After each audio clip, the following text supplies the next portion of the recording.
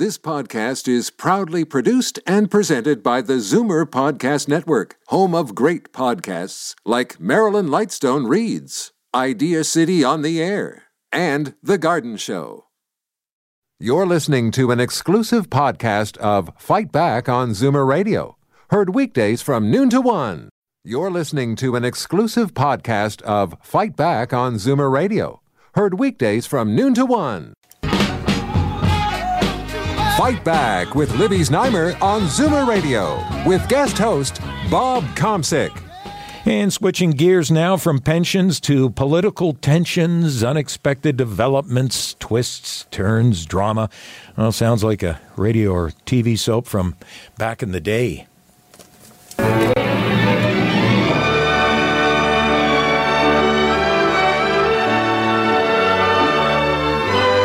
As the world turns.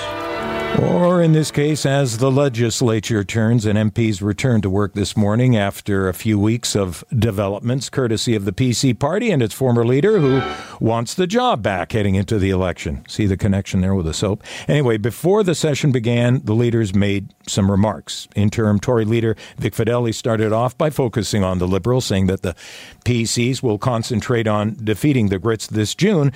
But then he turned to the obvious. Have a listen. Now, the past few weeks have not been easy. We've been tested. Our party has been tested. And during some of the most difficult days, many people wrote us off.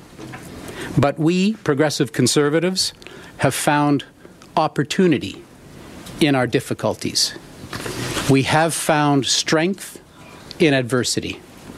And we made a commitment to our grassroots that we would ensure that our party is in the best possible position for our next leader going into the June election. Today, our party has never been stronger. We're hitting new fundraising numbers on a daily basis. In the last 3 weeks, our membership has grown by tens of thousands, with many first-time and many returning Progressive Conservatives. And our grassroots are looking to get involved to beat Kathleen Wynne and the Liberals, whether it's to knock on doors, work the phones, or put up lawn signs. Our grassroots are responding to our message of change with their time, their support, and quite frankly, with their money. We have a strong caucus, a strong roster of candidates with more to come, and a very worthy person will be chosen at the end of this process to be our party leader and the next Premier of Ontario. We are confident that we will rally behind a new leader and be in a strong position for June 7th. And before we get to the phones, before we get to our guests, rather, who'll be joining us by phone, numbers you can call if you wish to chime in, 416-360-0740, toll free, 1-866-744-740. Now, joining us, political commentators Ashton Arsenault of Crestview Strategy and fellow strategist Jerry Nichols. Welcome. Glad to be here. Thanks for having me. Ashton, let's start with you. That long, deep breath kind of sums it up, doesn't it? It does. You know, the current state of affairs in Ontario politics is really one that if you blink, you'll feel like you're missing something, right? So gone are the days when people were able to sort of bemoan how boring the provincial politics in this province are. And I'll use your reference, Bob. It's a bit like the worst soap opera you've ever seen, but one that you're unable to turn away from. In terms of that press conference, I think Vic Fedeli, as an interim leader, is doing what he has to do, and that's sort of keeping his eyes on the prize. But where the PC party goes next is ultimately going to determine who's probably sitting in the Premier's chair after the next election. And what do you, Ashton, I'll get to you in a second here, Jerry. Ashton, what do you make of the latest developments, most notably Patrick Brown jumping back in at the 11th hour? Yeah, so there's a couple of things you could point to there, but, you know, I just want to say I don't think it's a good housekeeping for the Ontario PC party executive to remove Patrick Brown as a leadership candidate. Regardless of your own personal opinions on Patrick, I have tremendous concerns on removing any leadership candidate from the ballot that was able to meet the requirements in the first place. I think this could have terrible long-term consequences for the party. So to party members who want Patrick Brown out of the race, I have another alternative. Go out and support your preferred candidate. make phone calls, knock on doors, and get people out to vote, because that's how leaderships are won. Jerry Nichols, now, if I could ask you, and Ashton referred to it as far as with Patrick, he still has to go before a nominating committee, basically, to get the official stamp, does he not? Well, yeah, that's my understanding of it, and I can't see how they could say no to him right now. I mean, I think he has managed over the last couple of weeks through some really clever sort of media strategy to kind of, if not, turn the tide, at least stem the tide in terms of his reputation. He's kind of rebranded himself. A couple of weeks ago he was a pathetic loser. Now he's a scrappy underdog fighting to save his reputation. So I think he has that kind of support in the party. He has at least some support from his loyalists. So, yeah, I think it would cause more damage to the party to stop him from running than to allow him to run. And Jerry, still with yourself, Patrick Brown was not at Queen's Park this morning. Some people were eagerly anticipating that, waiting for the next chapter of this soap to be written, but campaigning outside Toronto instead. That's the reason his people gave. Now, should he have been there, or does it really matter that he was not? Well, I think that whole story about Patrick Brown showing up at the legislature kind of emerged around the same time he was musing about the fact that he was still the legitimate leader of the Progressive Conservative Party, and that he was going to go in the legislature and he was going to sit in the leader's chair because that's his rightful spot. Of course, since then, he's been kicked out of the caucus, so he's now sitting as an independent MLA. And I saw a picture of where his new seat is in the legislature, and let me tell you, if it was any farther away from the action, it'd be in the hallway. I figured maybe it was right beside the door waiting to punch the tickets, but I guess it's pretty much the same thing. And so I think the optics of him now showing up there and sitting way off in the wilderness of the back benches would not be good for him. So it's from his political point of view, he's better off out there talking to PC members and getting his message out than sitting in the legislature. And Jerry, before I get back to Ashton, I asked him about this as far as the latest developments. Would you have lost the bet there last Friday that he was back in? I didn't see that coming. I thought, you know what? When I first heard that he was running, I thought, this is crazy. And then when I thought about it a second time, I still thought it was crazy. But when I thought about it the third time, I'm thinking to myself, you know what? Maybe this is his best move. He's rolling the die here. He's crossing the Rubicon. He's sort of putting it all on the line. He has nothing really to lose. If he wins, he's now leader of the party. If he loses, well, he's no worse off than he is right now. Interesting, you point out there about he has nothing to lose. Meeting with family over the weekend, and this all came up when normally politics would probably be the last thing we would touch on. Being Canadians, you'd be complaining about the weather. Somehow the weather would make it into the conversation, but this came up. And when someone commented on the latest development, just like yourself, they said, well, what's the guy got to lose? And if deep down he is right, and everything that's being said about him and alleged against him is wrong, what does he have to lose? And put yourself in that position. That's what someone, as we were sitting around, said. Put yourself in that position. What would you do? Go quietly, or would you say, oh, yeah? No, I'm not, because you're wrong and I'm right. So you can kind of almost see, as surprising as this development is and was, you can still kind of see that line of thinking. Yes, absolutely. I think he's taking a calculated gamble here, but if it works, man, what a payoff! No kidding. I mean, it really is interesting that he would go from completely without hope to back in the race within a span of 2 weeks. As Jerry said, I don't think anybody saw that coming. Friday was about as high octane and exciting in Ontario politics as I've ever seen. But just to what Jerry was saying about whether or not he should have entered the legislature today, absolutely not. It makes no sense. He's running in a leadership race. All of his other his opponents in that race don't have seats of their own. They're out knocking on doors. They're out making phone calls. They're rallying support and they're fundraising. Patrick Brown even wants to think about being the leader again. That's what he has to do. Okay, now a development this morning I'd like both of you to past comment on a report in the Globe and Mail that Brown discussed a $375,000 deal with a future PC candidate. So for those who haven't heard it, a little bit of background here.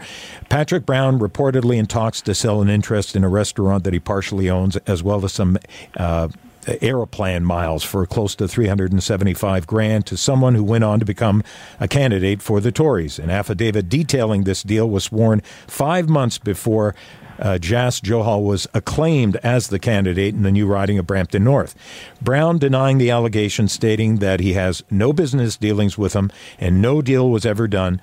Bank documents around that time show that Patrick Brown bought a waterfront home on Lake Simcoe, $2.3 million. But Brown says family helped him buy the home, just like a lot of people these days are getting help in buying a home. Maybe not $2.3 million, but you get the drift of what Patrick is saying. Okay, let's start, Jerry, with yourself, and then Ashton. Is this much ado about nothing, or do we have to stop for a minute and look at this? Well, what I think is interesting at it, sort of looking at it from a tactical point of view, is how Brown responded to this allegation. And his response was basically, well, this is people in the party out to get me. This is my former staff are betraying me, or they're stealing information because they want to stop me. So what he's basically doing is taking this and turning it into part of his narrative, which I think is, it's me versus the establishment, right? I'm standing up for the grassroots, and the shadowy elites in the party are trying to stop me. So I think it's interesting that that's the kind of strategy he's using, and I think this is what he's going to continue to use, because I think more of these stories are going to emerge against him, because let's not forget, he's running against his former staffers in a lot of instances. And one of your job as a staffer, when you're working for somebody, is not only to do research on your opponents, to find their skeletons in the closet, but you also want to do research on your own guy, to find out what skeletons he or she may have in the closet so you can mount a defense if they ever emerge. So they probably have a lot of information on Brown, which they're going to start dropping over the next couple of weeks, and he's probably got information on them that he might start dropping over the next couple of weeks. So what this means is it's going to get a little ugly and kind of nasty, which, of course, makes it even more fun to watch. Yeah, I think Jerry's right there. Look, the allegation of essentially buying a nomination, which is on the table here, is not a minor thing, and it's probably not something that we should lose sight of. At the same time, it is an allegation. Just like the previous allegations, Patrick Brown is entitled to defend himself properly. However, with an allegation like this, I believe should come some investigation, at least internally within the party. Obviously, something like that should not be allowed to stand. But to Jerry's point, that these competing parties likely have information on one another, I think that's true. I think you'll see a slow drip over the next couple of weeks, and I expect this to get a little bit more ugly before it gets pretty. Not that it hasn't been entertaining speaking with the two of you, and I want you to hang in there until the top of the hour, Jerry Nichols and Ashton Arsenault of Crestview Strategy, but we'd like you to take part. As I pointed out in the midst of that conversation, this even came up on the weekend on my time when normally we're really not talking politics. Numbers, 416-360-0740. Toll free, 1-866-740-4740. I'm Bob Komsikin for Libby Znaimer. You're listening to Zoomer Radio's Fight Back. Fight Back with Libby Znaimer on Zoomer Radio with guest host Bob Komsic. Welcome back, and we're talking right now about provincial politics, the PCs, and Patrick Brown. And before we get to our guests and return to our guests, and the two of them being Ashton Arsenault of Crestview Strategy, as well as Jerry Nichols. Someone was listening. The numbers to call, 416-360-0740 or toll free, 1-866-740-4740. And you can get on with our guests, just like Joyce from Scarborough, who's joining us now. Joyce, welcome. Hi. Hi. Okay. A question's been rolling around in my head. Like when the so-called supporters left Patrick and went en masse to Mulroney, like I can see one or two, but has anybody asked that question? And like, okay, all these volunteers, like who pays their salary? Well, now you've asked the question, so let's put it to our guests. Who wants to tackle that? Ashton? Yeah, sure. So in terms of supporters transferring over to candidates, That's certainly something that I've witnessed on the ground. Certainly wouldn't name any names, but much of Patrick Brown's camp has sort of divvied up, at least the initial camp, has divvied up into various leadership races, and I don't think there's been any sort of necessary rhyme or reason as to why that's happening. Just in terms of the fundraising, we've got a snapshot into that late last week. We saw some figures, Mulrooney coming out with some very, very strong numbers in a short amount of time, with Doug Ford trailing considerably. But you mentioned volunteers, and that's a lot of what campaigns are. Volunteers who actually don't get paid whatsoever. Each team will have staff members that they're responsible for paying, but all of that's negotiated internally, and it's difficult to give you a concrete answer on that one. Jerry Nichols? Well, yeah. When you're talking about a leadership campaign, like I worked in the United States in primaries. They're a completely different animal. They got a lot of money there. You can hire staff. You can do all kinds of stuff. Here in Canada, there's not a lot of money in political parties for that kind of stuff. So a lot of it depends on having sort of a good ground game. A lot of these elections are won on who has the best organization, who has the best people to get out there and sign membership, who can get people to vote when they're supposed to vote. And that's a lot of that is just volunteers. A lot of that is hard work. And that's essentially why Patrick Brown won the leadership when he did, is he had a great organization. He just outworked everybody. So, yeah, I think that's one of the interesting things about this race is who has the best organization. We know some people have famous names. We know some people have experience, some don't have experience. But I think the key will be who has that sort of infrastructure to get the vote out. I guess my point is, why en masse? Okay, one or two. Why didn't they go to Elliott or Ford? Why did they all, and I repeat, all go to Mulrooney? Do we know that to be a fact, though, that they all went? I mean... Yeah, is that not correct? That I'd have no way of knowing. Either one of you care to speculate? Because I think it would only be that unless... I think maybe she's referring to the staff. Yeah. Went to Mulrooney, and I'm not sure how many did. Of course, there's all kinds of conspiracy theories floating around. That Brown was kind of, and this is, I think, Patrick Brown is trying to sort of fuel this himself. Is that there was kind of a coup, within the party, and they wanted somebody else to lead the party. So that's just another little plot twist in an already, story that's full of interesting twists. Yeah, that's what I'm saying. I didn't why didn't they go to Ford? And maybe you can find out or give us information later. Did any go to Ford or Elliott? Did all of them go to Mulrooney? And I don't believe in coincidences. Well, what would it matter how many did go? I mean, does it really matter to find out at this point? But why? Well, they all obviously would all have their reasons, however many went. Yeah, I know, but you still, like I said, I don't believe in coincidences. And if there was an en masse to Mulrooney, why not to the other two? Well, maybe Patrick Brown will have something to say, Joyce, when he joins us tomorrow, and listen to that. Okay? Okay, thank you for your time. Thank you, Joyce from Scarborough. Guys, let's pretend we're in Vegas, and I think you know where I'm going with this, right? So let's put a gentleman's bet on a few things. First, the leadership. And, eeny, meeny, miny, mo. Jerry. Ashton, you have the luxury of thinking about this a little more.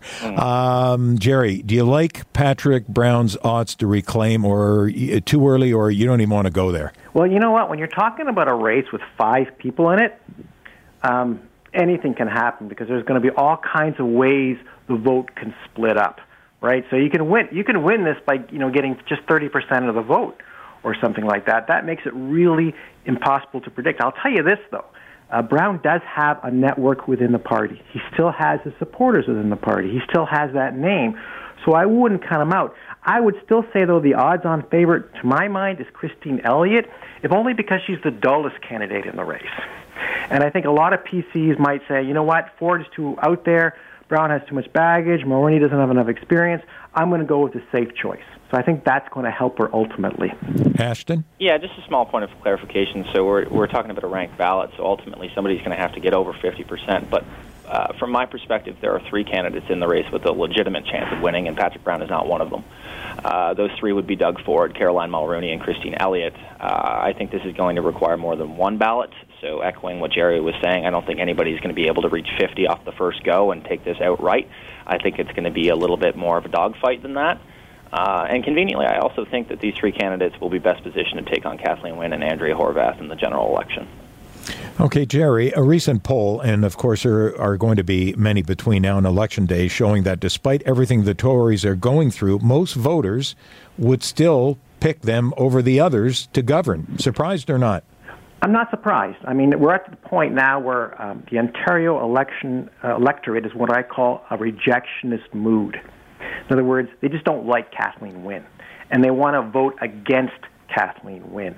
So if the PCs nominated as their leader a broom with a bucket on top of it, it would probably poll better than Kathleen Wynne right now.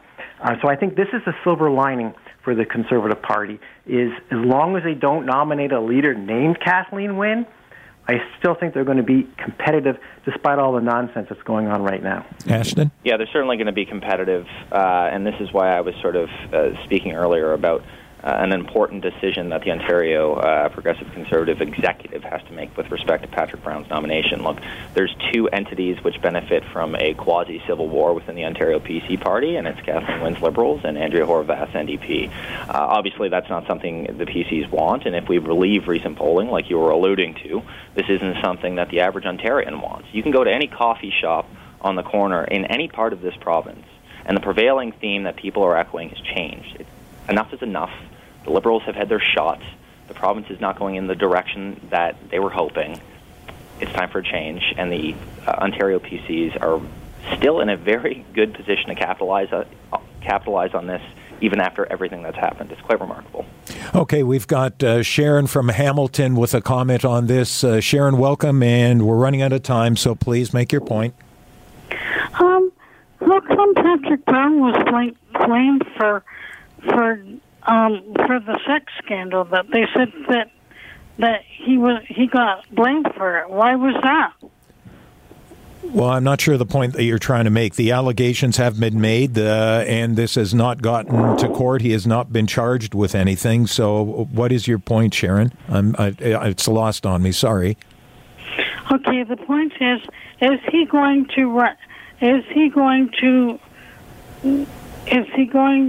back into leadership? Well, just to wrap it up here, he is hoping to get his job back. That's correct. He's one of five that hopes to be the leader come March 10th when they announce that. Okay, we're going to have to let you go. You can call back Friday, Sharon, if you wish to expand on that, maybe even tomorrow, because guess who's going to be here? Patrick Brown is going to be on Zoomer Radio's Fight Back with Libby Znaimer. At this time, I would like to ask the two of you very quickly, Ashton first, and then Jerry. We were talking about does he win the leadership, and then both of you are of the opinion it'll be someone else. Okay, say that's the case going forward now into June.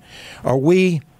Who would have thought back in the day that Bob Rae would have been premier, right? And then do we see this possibly with Andrea? In other words, would there be a warning? Don't be so sure that she might not have a shot. Well, I always say about Andrea Horwath, people like her personally, but they're not willing enough to give her a chance to see her govern. I think ultimately her election campaigning is going to be everything for that party's chances. If she stands up well in the debate, Kathleen Wynne and whoever the Ontario PC party leader is, she's got a legitimate shot. And a lot of that starts on the ground. They've got to make sure they nominate good candidates, and they've got to make sure that they have their machinery in place to get people out to vote for them. Does Andrea Horwath have a chance at winning? Absolutely she does. She's benefiting from all of this turmoil, perhaps more so than anybody else. Nobody says they want to change from Andrea Horwath. So right now she's in a great position. Perhaps that party, the best position that party's ever been in. So the campaign is going to be everything to her ultimate chances.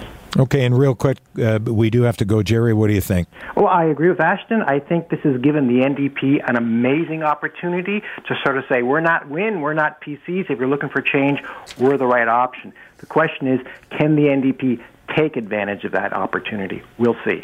Jerry Nichols, Ashton Arsenault of Crestview Strategy. Gentlemen, thank you. And again, if not with myself, with Libby, I'm sure we'll talk again. Thank you. All right, talk to you later. Take care. Reminder, Patrick Brown will be on Zoomer Radio's Fight Back with Libby Znaimer tomorrow. But for now, thanks to producer Michelle Saunders, our technical producer Mirna Trogerlich. The number one's at 1 with Norm Edwards coming up after the news with Christine Ross, which follows traffic.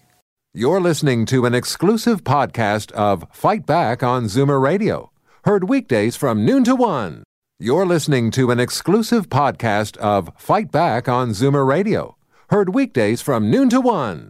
You're listening to an exclusive podcast of Fight Back on Zoomer Radio.